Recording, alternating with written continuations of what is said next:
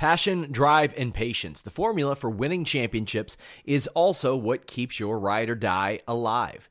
eBay Motors has everything you need to maintain your vehicle and level it up to peak performance. Superchargers, roof racks, exhaust kits, LED headlights, and more.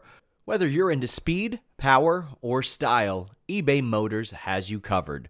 With over 122 million parts for your number one ride or die, you'll always find exactly what you're looking for.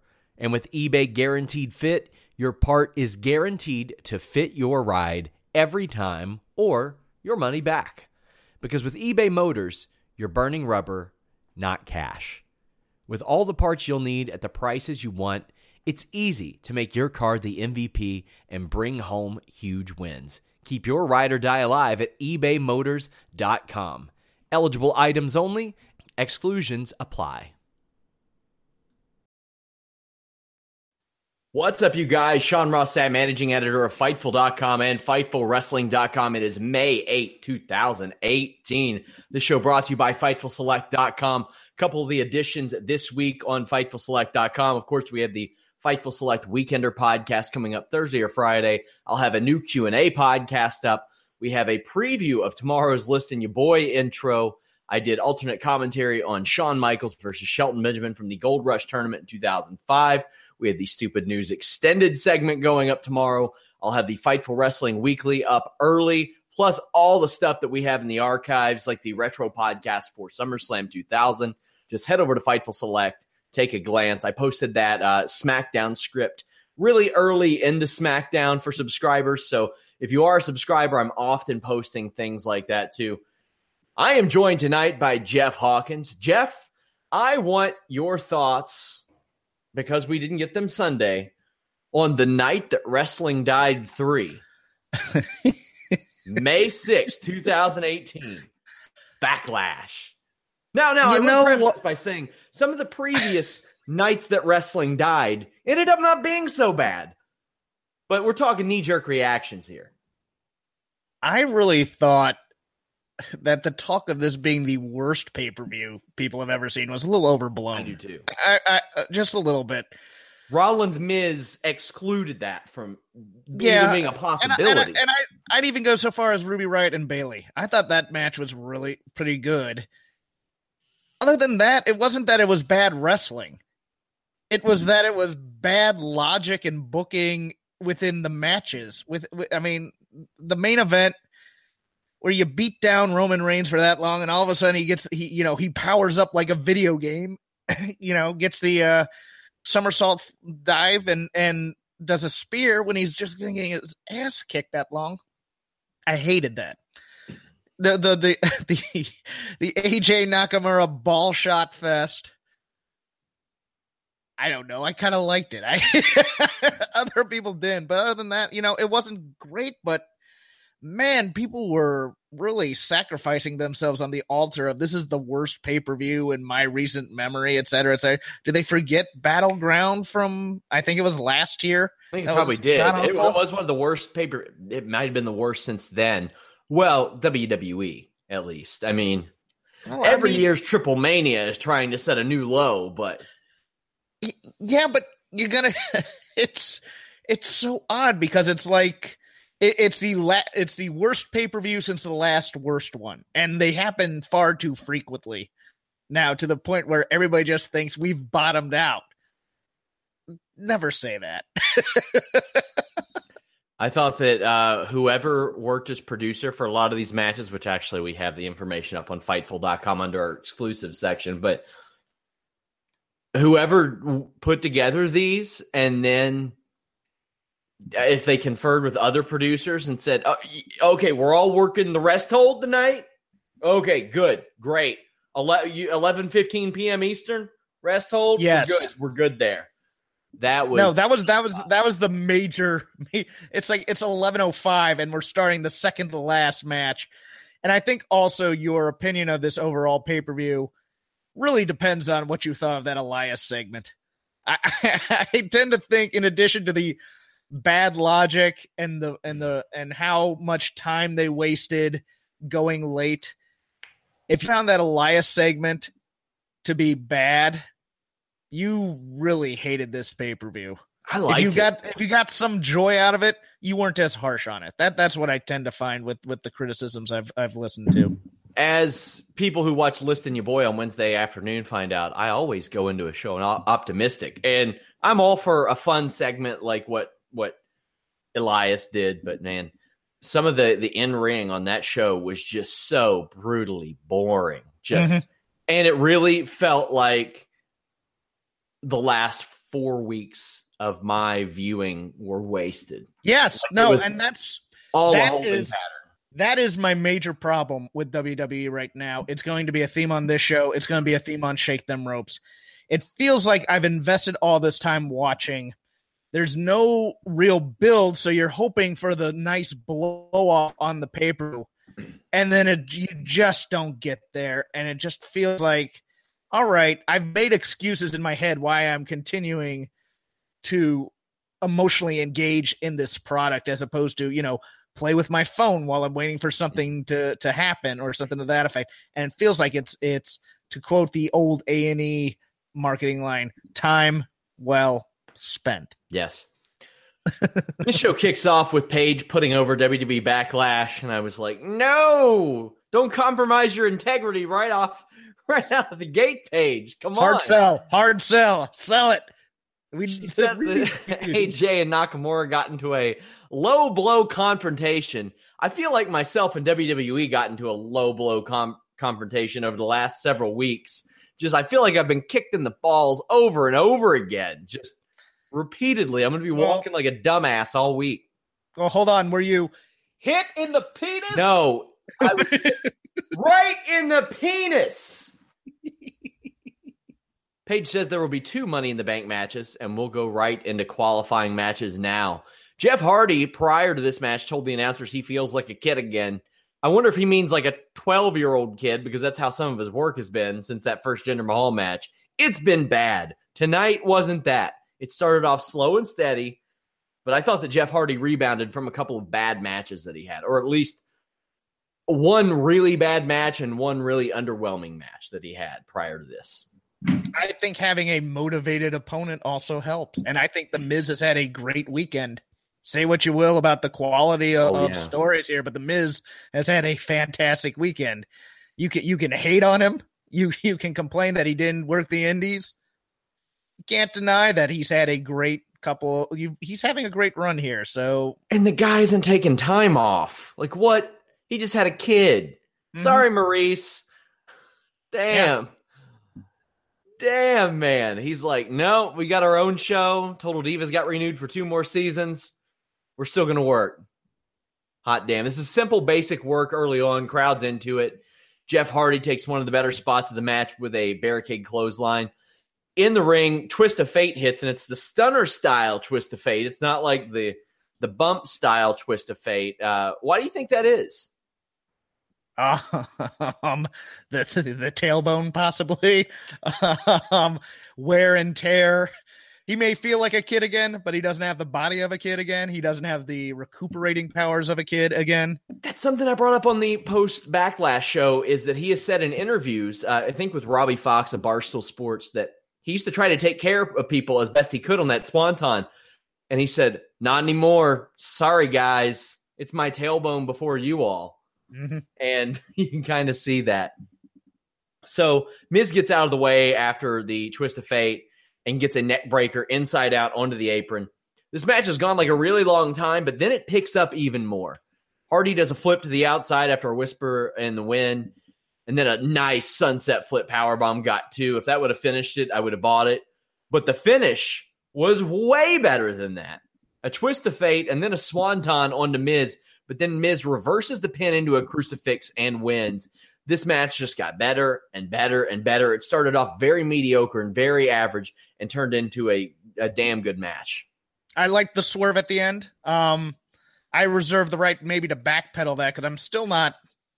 Old school me thinks, okay, you hit your finisher, you should get the pin rather than if he had slowly pulled him over as opposed to really quick. I'm debating that a little bit in my head, but I as it was, I liked the swerve. I liked that the Miz won this, and I liked the ending quite a bit. I liked this match quite a lot. Has anyone ever told you that your internet is trash? No, because it's generally worked fairly well. But Getting a lot of Kane voice box sounding. Well, give me a second. I'll be right back. Sure. Backstage crappenings. The bar is backstage. So when I got the script for this, there were a lot of things that alluded to maybe tag teams and a Money in the Bank ladder match. That's been a question that's been asked for quite a while now. Everybody's asking me if I know about a tag team Money in the Bank ladder match.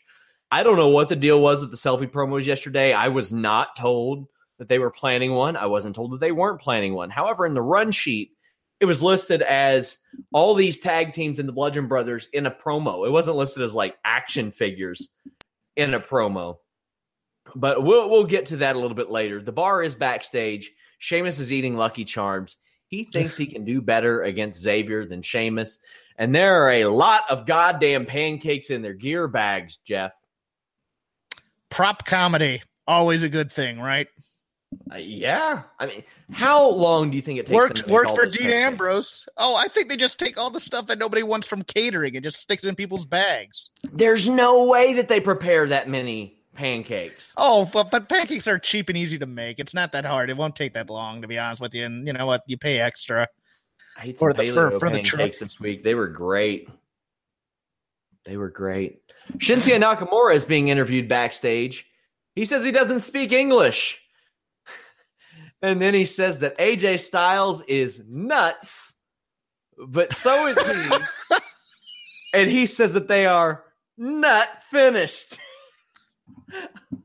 I should be ashamed that I laughed so hard. We should all be ashamed that we like this, but you know what it is? It's Shinsuke saying it. That's why it's funny. It wouldn't be funny for half this roster that regularly does. Yes, because Becky's charming with her puns, but also from a fashion angle, hipster Shinsuke Nakamura. I love when the plaid shirts or any button-up shirt button all the way to the top. Acting all. This incarnation of Shinsuke interests me to no end, and I love it. I still felt real guilty laughing about this, like I betrayed myself for laughing at something so goddamn stupid. Well, if you watch his delivery, he's winking when he says it anyway, so he's giving up the ghost anyway. So we can all laugh at the fact that he realizes what he's saying is kind of dumb. We get a selfie promo of Carmella gloating about her win over Charlotte. She says there's going to be a Melibration next week. I thought this promo fit her character very well. Oh yeah. No, she has her character down pat, and it's great. And the the obvious joke here is, who's going to be invited to this Melibration? I love it. Where's SmackDown next week? It's in the UK, yeah? Yeah. Okay, there we go. I really don't mind these selfie promos aside from the weird text.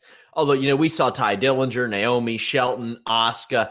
A lot of these are, some of them are kind of bad, but I think Shelton's was good and to the point, I thought. I really liked Shelton's where he's like, I invented this match. He has kind of stakes involved as opposed to Asuka, who I didn't buy because she doesn't need the briefcase to beat Carmella. Yeah. It's like, I'll grab the briefcase and cash it on Carmella. Why don't you just come out and challenge her? How about that one? That works too. Yeah, and ultimately, I think it gets a lot of these people's faces on the show without overexposing them or shoehorning them into something. And somebody say, no, they're stupid. Why don't they have Renee Young interview these people? Well, you can't do a Ty Dillinger and Naomi interview back-to-back backstage with Renee Young. Also, what's Renee Young going to ask them? Like, hey, Ty, you're not on TV again this week. How does that feel? How does that feel? What are your thoughts going into this? What are my thoughts on this? Yeah, these are a little bit more natural. They're not perfect. Don't get me wrong, but you get glimpses of what could be when they do these things. I mean, Mojo showed that, so I sure as hell don't miss Baron Corbin being interviewed. Who did his gimmick? Oh, Roman did his gimmick last night. Oh, where he basically repeated the question right back at her. It's like, okay, we're just going to pass it on to him now. What are my feelings? Interested on your take of the Bludgeon Brothers backstage. They have a bunch of torn up toys backstage. On the run sheet, it had all these teams listed as if they were actually there, which I thought was kind of funny because it just says like Usos, New Day, Club, Bludgeon Brothers segment. And I was like, interesting. Backstage. And these toys are like mangled and the merch is burned and torn up. And you see Rowan, and he's got the hammer and he says, "We have our own toys." What'd you think of this? I actually thought it was going to be a Sanity promo until the point they revealed PR for them earlier. Yeah, up until the point where they showed the Bludgeon Brothers. I thought, wow, this is kind of a cool way to introduce Sanity. Oh, it's the Bludgeon Brothers. All right, that's okay. It didn't offend me, but it didn't make me wild about the Bludgeon Brothers because I don't think they need this kind of promo. They've already established themselves as badasses. I make them more badassy as opposed to more how do I put this? More showbiz entertainery. I don't need that aspect of it. I don't need the symbolism. We already got the steak. We don't need more sizzle from them. Now, all these mutilated toys, this leads to rampant speculation that they have apparently abandoned Bray Wyatt for Sid from Toy Story. Is that true? He'd be a hell of a heel. Oh, he was a great heel. He was an awesome heel. Sid from Toy Story. What's he doing these days? He's got to be an adult. He's a corporate lawyer. He went to law school. I pretty much can guarantee you that as someone who works for lawyers.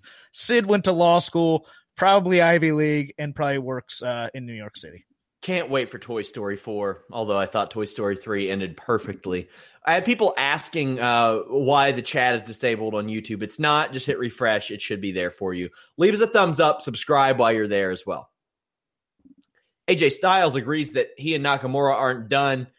And he tiptoed around saying balls or nuts or cojones or anything like that. And looked around. He's like, if he has the guts.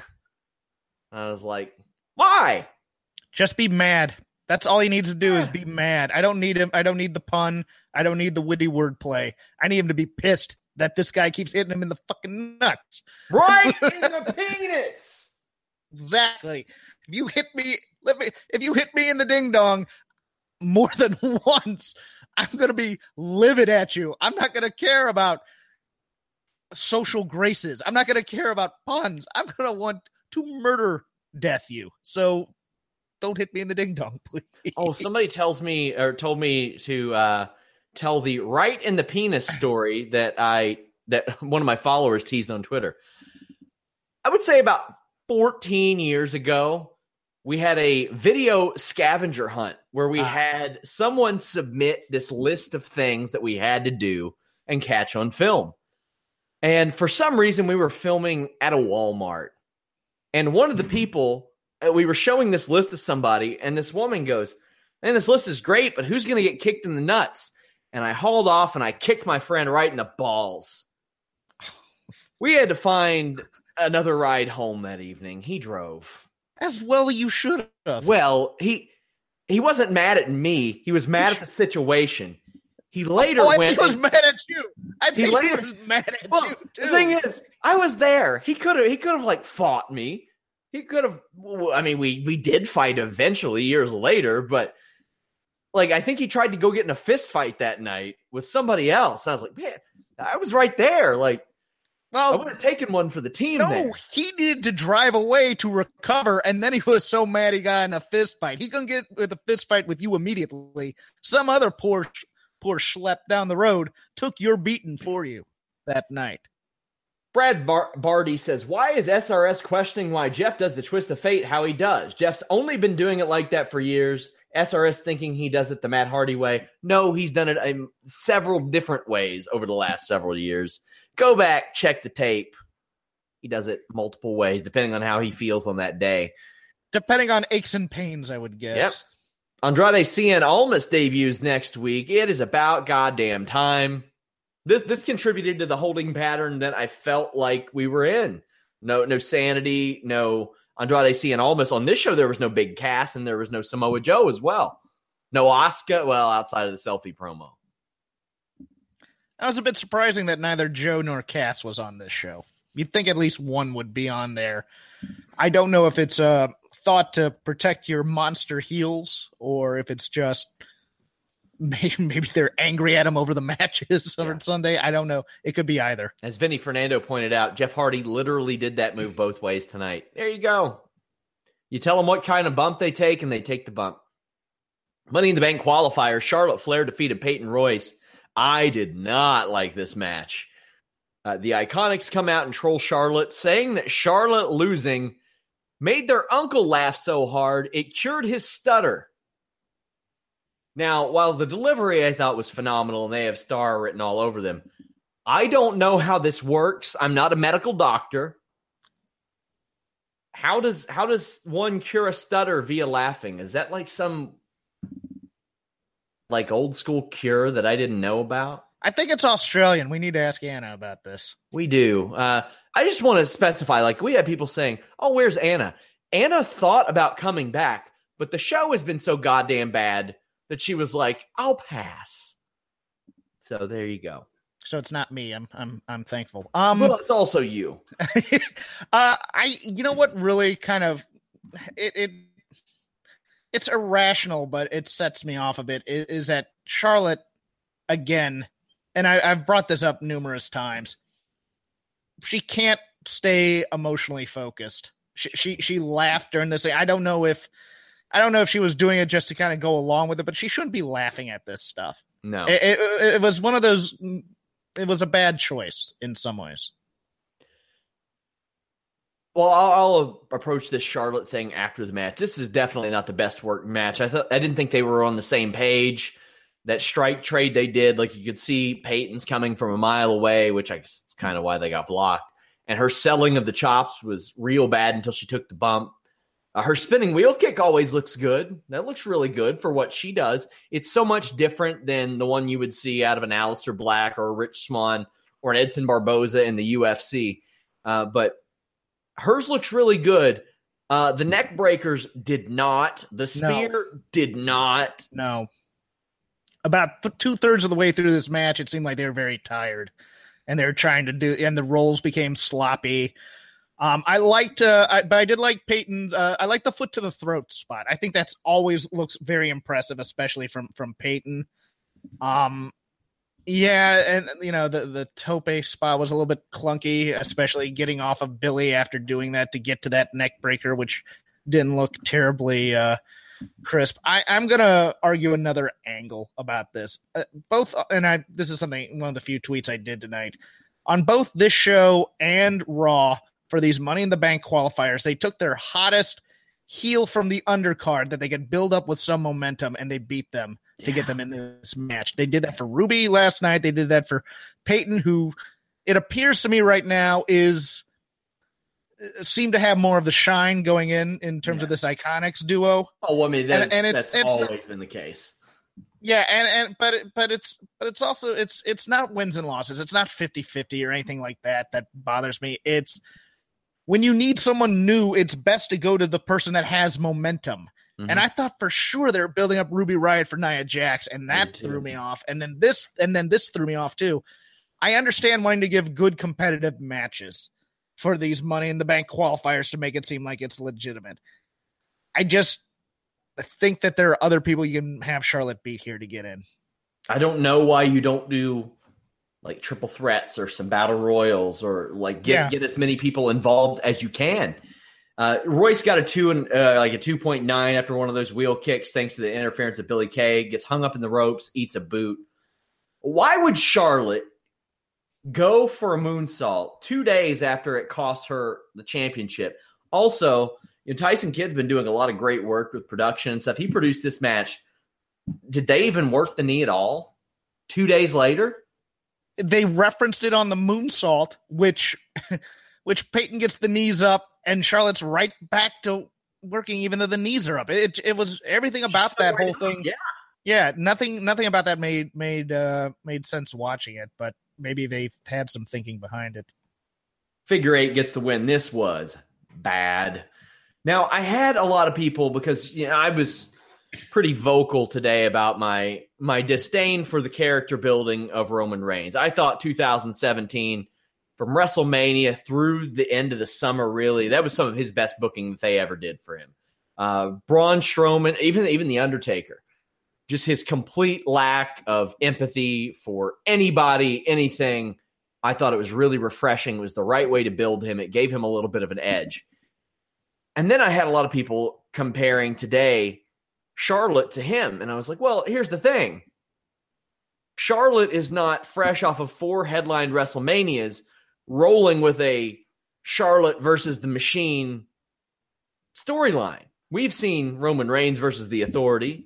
We've seen Roman Reigns and Triple H. We've seen Roman Reigns and Vince McMahon. We've seen Roman Reigns and general managers trying to hold him down. Now we've got Roman Reigns against basically just the anonymous Machine who doesn't want him to succeed. We've never seen that out of Charlotte. In fact, we've flat out had it referenced in promos, whether she was a heel or a babyface, that she gets preferential treatment because of who her father is. That's in canon in WWE storyline. That's why I don't have as much problem with this.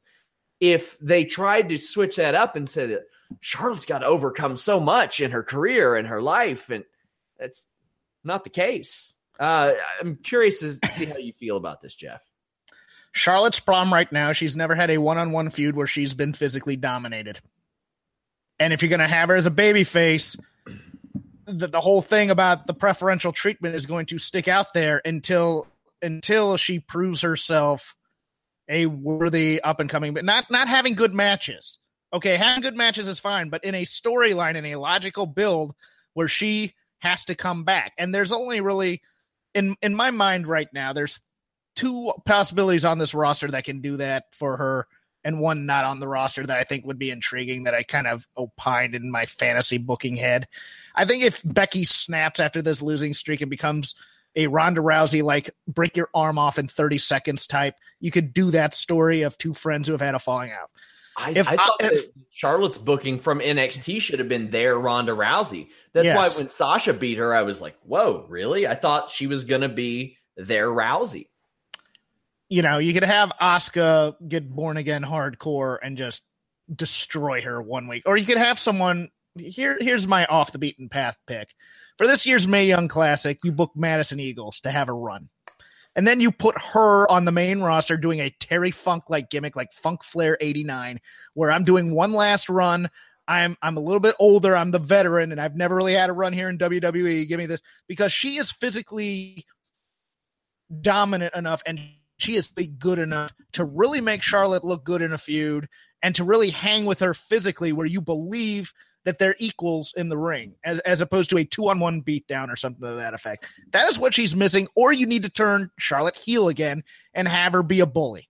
Those are the 2 options you have right now, in my opinion.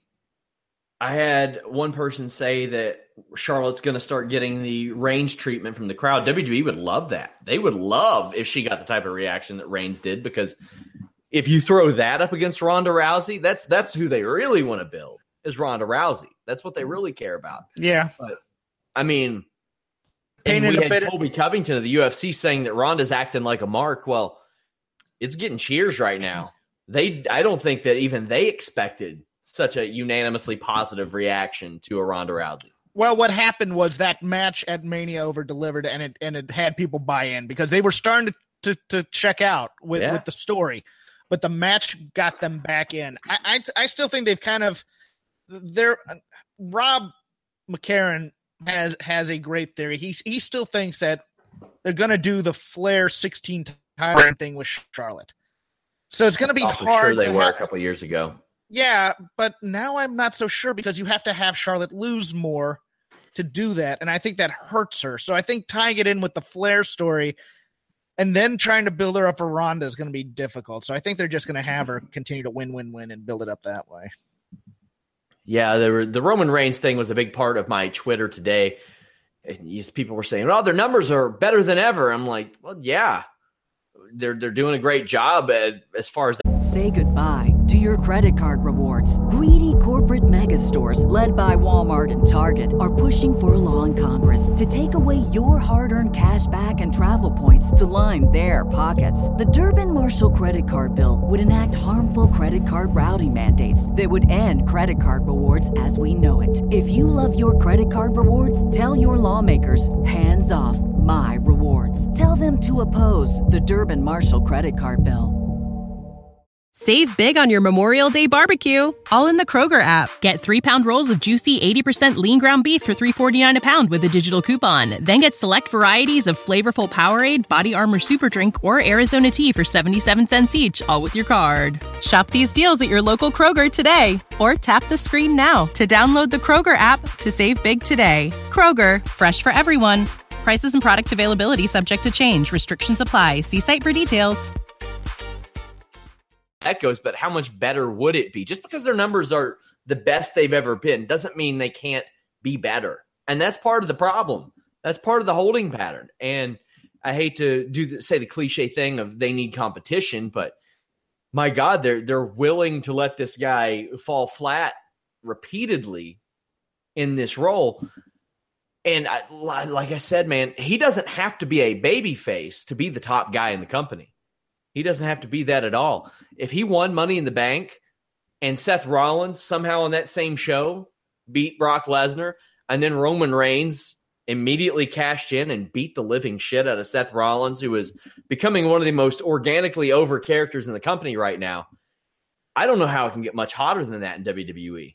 Because, I mean, the reason Reigns would have is rooted in complete truth. And then what he would be out there saying in his promos wouldn't be rooted in bullshit, which everybody knows is they don't even have the courtesy to tell me I have a title match. I'm like, how many other characters would be stoked to have a title match that they didn't have the courtesy of being told about? It's so weird, the things that they think.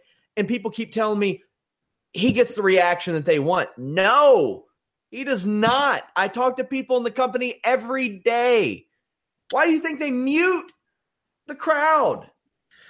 Yeah, they're not as they say for winter driving and wet driving. They're not turning into the skid here. They're not taking advantage of Roman's natural unlikability, his natural lack of sympathy from the crowd, his kind of pouting nature when he comes out. I mean, other people have pointed out that, you know, he looks a little bit like in some ways Orton. He's there to cash the check and get out of there. You know, about business, look, WWE kind of has a McDonald's problem. They are the number one brand, but they don't have to improve quality to stay that number one brand necessarily. My fear concerning your statement on Rollins, I think you're exactly correct. I think Rollins is organically getting over, and they're going to be using that IC title run to really see what they have with him there. But everything in my being says, well, and that'll be the point where they turn Rollins again. Yeah. And give him an Orndorff problem and turn him again, get Roman over. And that's not going to work. Your version would work. It won't make him a babyface, but it'll make him a hot as hell heel. I think he can be one of the hottest characters in the company's history. You know, the old NXT suit and sunglasses thing that he had going, you know, they do that kind of thing with him. But man, everything about their instincts and their history tells me, yeah, they're gonna make Seth really hot like they did on that comeback, and then inexplicably align him with the Authority again or something like that. And you're just like, no, don't do that. Why are they so against going the complete opposite way and have him say, yeah, the Machine is behind me. Tough shit. Get over it. I'm better than everybody else. Is it that hard? And then people, you know what people say, well, then he'll start getting cheered. Who gives a shit? Yeah. It's more creative. It helps other people besides him. It's just more compelling, man. I want to see Frank talking Roman Reigns say, yeah, I blew my chances. Now I'm going to beat on you jerks. You know, let him do the Baron Corbin, you know, go back to Ring of Honor, you jerk type of thing, you know, have him be the, you know, but the problem is, of course, they plug the WWE as the babyface company through the WWE universe and all the philanthropy and stuff like that. So it's hard to make the company, the Machine, the heel without getting too McMahon-y. And that's always where they get. It'd be fine if you want to take wrestling fandom, especially that hardcore base's natural acrimony towards the WWE, and turn it into something, and at least an aspect of Roman's character. But the problem is then you have to balance it with the corporate image of the WWE, and they're never going to want to compromise that. And that, because that messes with their money, and you're not going to want to do that. But I think it's a great idea. It's just out of the box thinking that they're never going to have the faith that the audience is going to go along with them in only the television storyline. The shut up and enjoy it people are the absolute worst. No. Worst. Why would you not have standards for your entertainment? Exactly. What other shows do you watch and you shut up and enjoy it and you just kind of go, it's not very good, but I'm just going to I got nothing else better to do for 2 hours a night. I'm just going to sit down and watch, think of the worst television show you've ever seen. I'm going to watch 2 hours of that. Did you shut up and enjoy it? Did you shut up and enjoy that? Or did you turn the channel? Or did you not watch? Or did you want something to be better? See, people don't watch wrestling because they hate it. People want to like it, and they get a standard in their heads that it can't live up to. And that's where, but the shut up and enjoyment crowd has, I like a lot of them. Others of them just have low standards, in my opinion. And I saw Frankie Kazarian make a point on Twitter this week where he said, I miss when people didn't know, when people didn't have to criticize who wrote what, yada, yada. I'm like, man, it's not exclusive. It's Fear the Walking Dead sucked ass, and they got new showrunners, and the show is rocking right now, man. It's good stuff. I enjoy it consistently on a weekly basis. There are producers who I find out, and I relay that to our readers, that they set up certain matches. They're consistently better. Shows underneath certain people have just worked better. Well, I think I think it's an off. I think he's aiming at the wrong criticism here, because it's not that the audiences don't like the wrestlers. They do. They're all in on that. They love the guys. They love the locker room. They love the business. It's like watching actors you really like with a really bad script. That's what it's bad movie stuff. And so now you're just getting arenas of 16,000 people doing Rocky Horror Picture Show type of call and response, trying to entertain themselves while they're a bad movie, and each paid far too much money to have to do that, to be honest with you. You know what? I like Roman Reigns in the ring. I like him as a talent. He is a very talented guy. I really enjoy him in the ring. I like Sean William Scott and Billy Bob Thornton, but Mr. Woodcock was the absolute shits. It was terrible. It was miserable. And you know what? You thought a movie named Mr. Woodcock would, man, that's some high Citizen Kane, Mr. Woodcock. You never know, man. Hey, that Billy Bob Thornton joint on Amazon Prime is good. Goliath, some good stuff. Okay, I'll take your word for it. Pal.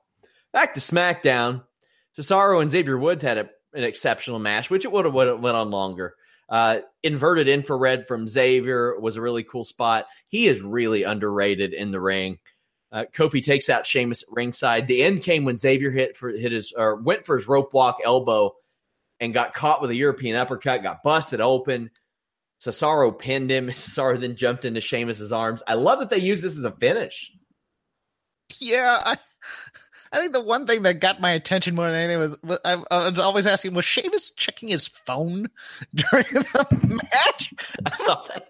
What are you doing out there? That's all I could think about during everything else. He's ordering from poopsenders.com because these guys keep filling his shit up with flapjacks, and he's like, no. I got gorilla poop coming to Tampa next week for your asses. Randy Orton's going to get hold of your bag next week. Yeah. Hey, he wasn't on the show tonight either, was he? Well,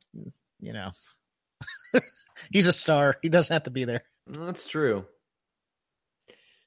So next week, The Bar versus New Day. Winning team has a member go to Money in the Bank. Now, under the VTR listing on the script, it just had Money in the Bank qualifiers. That led me to believe maybe they are running with this, but it looks like they're just going to add one of them. I would suspect it will be New Day, and they'll put Kofi in there because, I mean, first off, why wouldn't you? But even in storyline, New Day are all about Kofi. Like in storyline, they're like, no, we want Kofi to be world champion.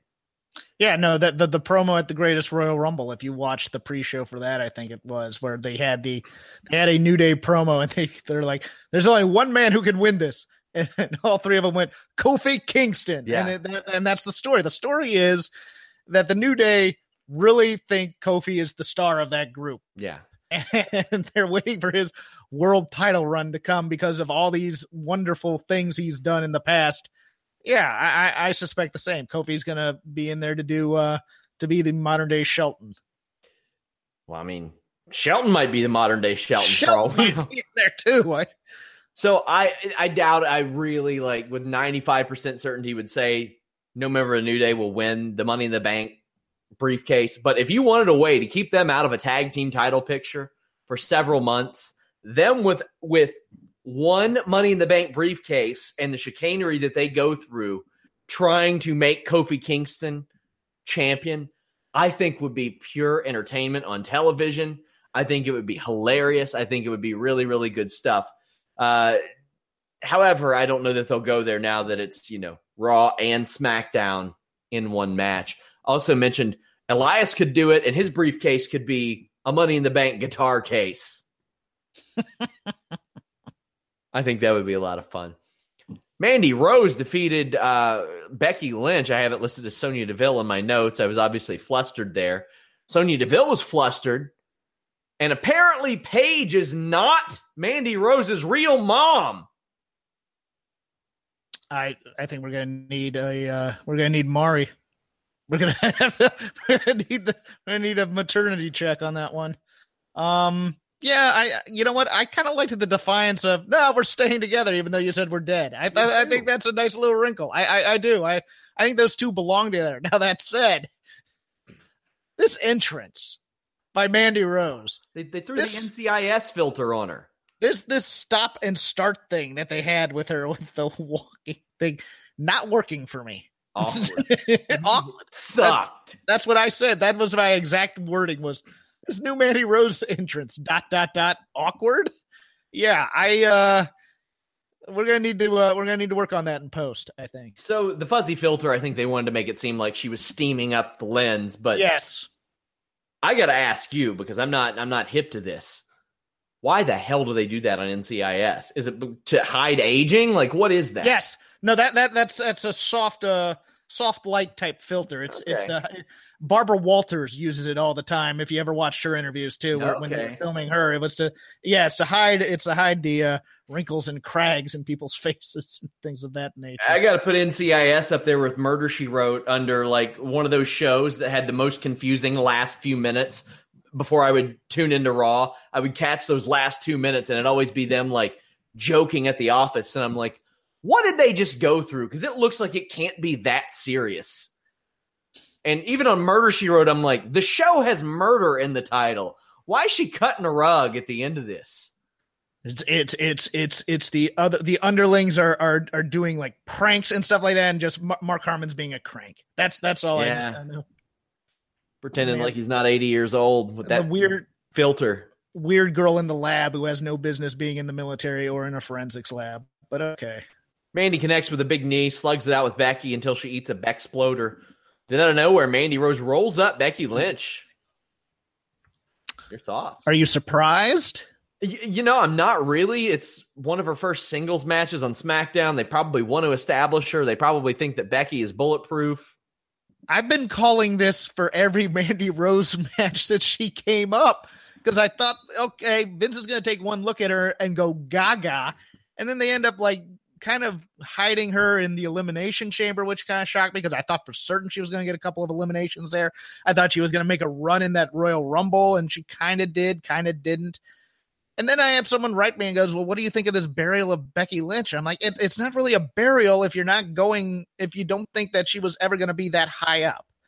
Yeah. Because, look, I'm with everybody else here. I love Becky Lynch. I think Becky Lynch is a fantastic wrestler, and if they thought that this competitive division could have these types of long competitive matches, she's the first one I put in there. But they're not booking it that way. She hasn't had a great match on the main roster other than that Triple Threat Mania main event, that first one after she was brought up, and she was in there to eat the pin because they didn't want to pin Sasha. I've been waiting for this Becky Lynch that we all want since Sasha and Becky in NXT. We're not getting it. We got her propped up a bit during the draft to make her seem like a big deal because she was going to be the transitional champion for Alexa Bliss. I think eventually she gets the Eddie Guerrero, Rey Mysterio, Chris Benoit push of she's been there for a long time, and then she gets the hasn't got her just due push type of thing. I think that eventually happens. I don't know. I don't know if they lost their shine on her when she started doing the entertainment stuff with the straight fire arrow pole and stuff, which I always stupid. It was stupid when she has that much in-ring credibility. I want Becky Lynch to make millions of dollars, be a star in this business, but they've been bringing up so much new talent, and she's the one with credibility on this roster that they can beat now, and that's going to be her role. I would agree. And hopefully it all comes together. I think that she is too valuable to just be wasted. But, I mean, they wanted to get Mandy Rose over, and that's probably their priority right now. Money in the Bank qualifying match. Rusev defeated Daniel Bryan. Bryan starts chopping down Rusev, gets thrown over to the announcer's table, and we go to a commercial. We come back. Bryan hits the ropes hard into a clothesline. Man, I haven't seen anybody since like early 90s Steve Austin hit the ropes this hard. It is insane. Yeah, he's putting some mustard on it. A series of pins leads to a head kick from Rusev. The yes lock is applied, but Rusev gets the rope, gets kicked in the face. But then Rusev gets the pin after a Machka kick. What'd you think about this? They really focused on a dejected Daniel Bryan after this. Oh, I'll ask you this. What do you think they think of Daniel Bryan? And do you think they're trying to recreate do you think they're trying to bottle back up the magic that they had a few years ago with they're screwing Daniel type of thing? You know what I mean? Are they trying to do that? I don't think they are here. I really don't. I think there's a couple things at play here. Number one, Rusev is popular. I still don't understand. I still don't understand Aiden English. You know why they need him going hard heel and then trying to get the babyface reaction with the Rusev Day thing. I think that's just dumb. And it looks like they may have even dropped this Lana story for now. I don't think they have. They've just forgotten it for a week. It just didn't have time. I think number one, the first and foremost thing they're doing is they're selling the Big Cass beating. I think that's why they had Daniel Bryan lose here, is to sell the effect that Big Cass is a monster. I think it's kind of the transitive property heat, so to speak here. I think it's smart to keep Daniel Bryan out of the Money in the Bank match. I know no matter how much he wants to compete, he's still new. There's 8 bodies here. As we saw in these latter matches, people get hurt, from doing dumb ideas for spots that they get talked into somehow, or they volunteer to do. I mean, we've seen it with Sin Cara. We saw it with Sheamus a couple years. And it always seems like the latter match is the first match they put injured people back into to prove their toughness. I'm very positive about this. But I also think there's a more long-term story here. I'm open to the possibility that I think Miz is winning this briefcase. And I think that's how he gets the title off of AJ, and that's how we transition into the Miz Daniel Bryan storyline. I'm also interested to hear your thoughts on the Daniel Bryan Big Cass match from Sunday, where the ref very audibly told them to go home pretty early in. I thought was, we're running long. We need to cut it somewhere. It sure as hell were. Let's cut here. Either that or someone thought it was stinking up the joint. I can't remember which. Could have been either one of them. Could have been either one of those. What they need to do was they need to sell the fact that Cass quickly tapped out to avoid more punishment and then beat the crap out of him. They didn't oversell that enough to me, because that was the point of that whole segment right there, was that Cass wasn't tapping because he was quitting. Cass was tapping because he wanted to get out of that move real quick so he could beat up Daniel Bryan. I'm very, very interested in the dynamic that perhaps was going on in discussing this Daniel Bryan-Rusev match, because WWE clearly knows that Rusev is popular, but they still want to heel him. But they had to beat Daniel Bryan, one of the most popular guys in the company. So you have legitimately two of the most popular guys in the company, but one of them they want to be a heel. You know, a lot of things go through my mind, and I haven't been able to ask yet, but like, did they do that knowing there wouldn't be as much backlash to a Daniel Bryan losing to a guy like Rusev, who is just as not just as popular, but really popular? No, I still think the logic is they're selling the beating from Cass. I think that's they like. I mean, that's WWE logic. They don't oversell the injury because people come to see the stars and et cetera, et cetera. But they say it on commentary, so you're supposed to believe it. Now, nobody in the arena knows this. That's the problem. I mean, if Daniel Bryan come out with bandages on his head because of the beating he took, then you're selling it to the crowd, but the crowd doesn't know that, so the crowd doesn't know how to react, so they just view it as Rusev beat Daniel Bryan clean, and there's the shock factor there, so to speak, but there's also the factor for a live audience. We are a week and a half removed from the Greatest Royal Rumble, and his chest is still bruised. As well it should be. It takes time to do that. It's kind of like hitting in football. You kind of have to get your body used to it, and then the aches and pains stop. I mean, it wasn't Pierre Carl Ouellet against Walter. If you saw the pictures of that from Mania weekend. I watched the match. Holy crap! But it was very close. And look, who would have thought Pierre the Pirate would be one of the hottest indie acts of 2018? And now he's getting bookings up the yazoo. But it's he's booked against Matt Riddle soon. But so Roddy laid in those chops during the Royal Rumble, didn't he? Couple of news bits. Brandy Rhodes apparently worked 2 matches with a broken clavicle. Yeah, that is tough. She underwent surgery or is undergoing surgery. Nothing but respect for Brandy Rhodes. She could have stayed in WWE forever and been a ring announcer because she's a very attractive woman. She said, "No, I like wrestling. I want to be on the road with my husband. I'm going to get in the ring here." And she has toughness, credibility. So, you know what? Back off of her, guys. The in-ring work, leaves some to be desired, but she's working on it. But as a character, damn, she is great as a character. And I guarantee that she and Cody will find a way to parlay this into something with dollar signs. They will find a way. It's just a matter of how they'll figure out doing it. Big Bully Busick passed away. Any memories of Big Bully Busick? He also promoted some MMA. He wrestled in the WWF.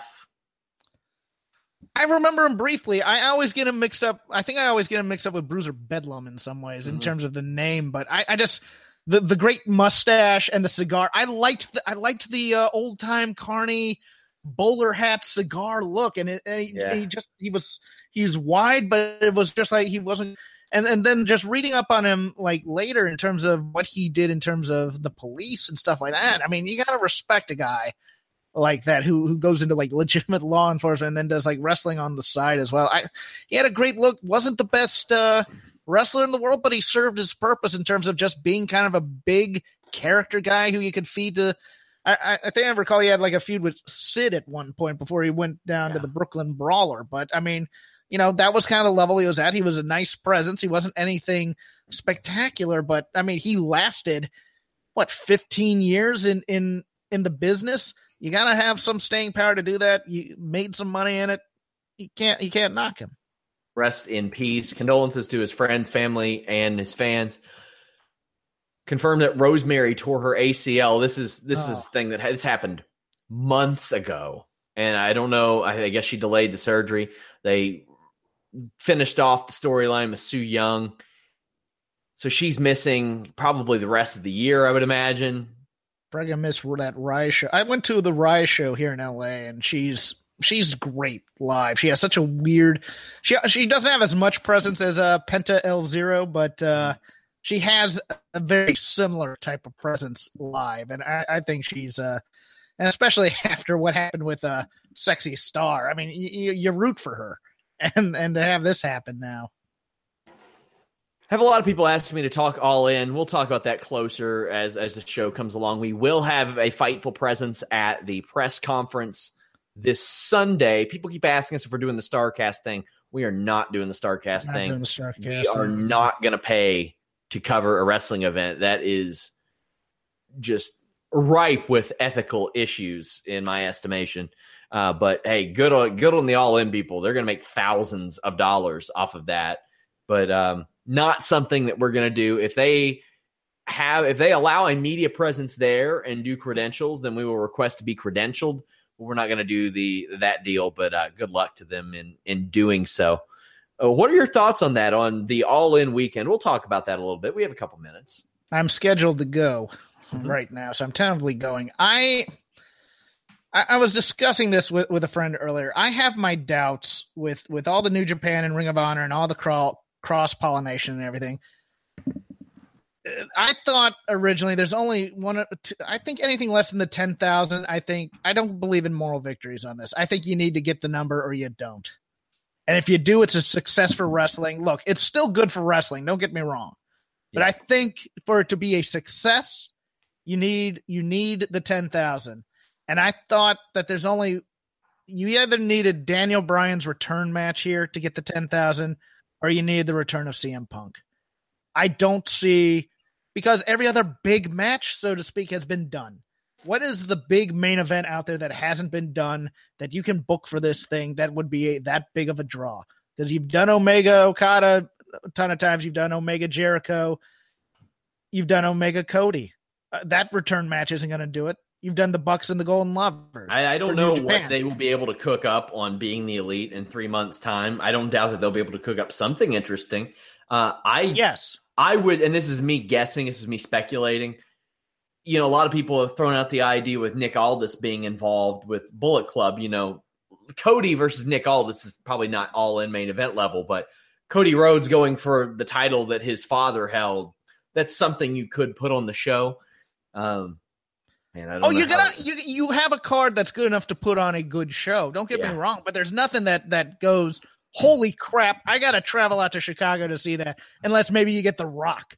It's you need that kind of a draw to get that kind of a crowd. Just having a solid card top to bottom, you know what, you'll get 3,000, 4,000 sold on the first day, and you'll get the trickling in, and you'll get you'll get some buzz, and you build up the buzz that way. But as an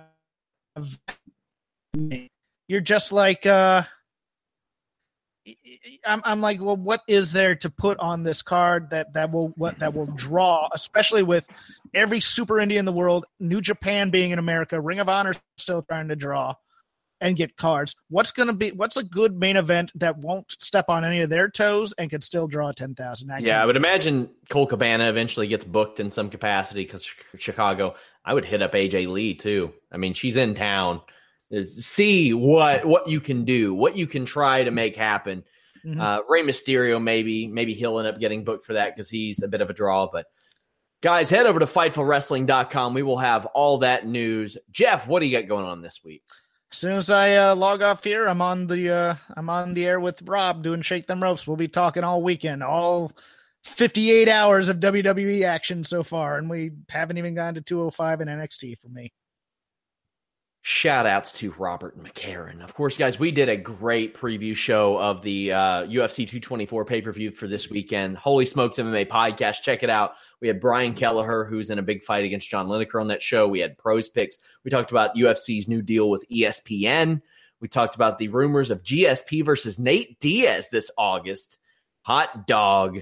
That's a good show. We have a live post show coming up this Saturday night. Follow me at Sean Ross Sapp, but of course go to Fightful.com and check out FightfulSelect.com, our premium service. Just give it a glance. If you all want a preview of what you can see on FightfulSelect.com, I have a playlist on our YouTube at youtube.com/Fightful that is all just preview content for Fightful Select. So if you're on the fence, check it out. Give it a glance. Until next time, guys, we are out. Good night.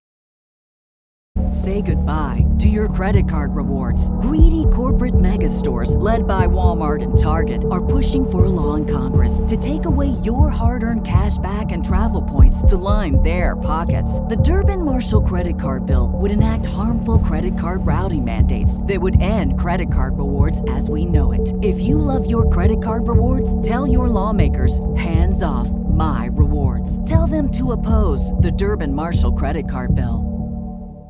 It's lunchtime at Tim Hortons, and we're serving up a special deal just for you. Our new $5.99 lunch deal includes your choice of any lunch sandwich and a side of crunchy kettle chips. Because what's lunch without a little crunch? And the sandwich choice is all yours, like a ham and Swiss, Chipotle chicken wrap, BLT, and more, made to order just the way you like it. Tim Hortons' new lunch deal. Simple, delicious, and just $5.99. Now that's a good deal. Only at your neighborhood Tim's. U.S. only. Price and participation vary. Terms apply.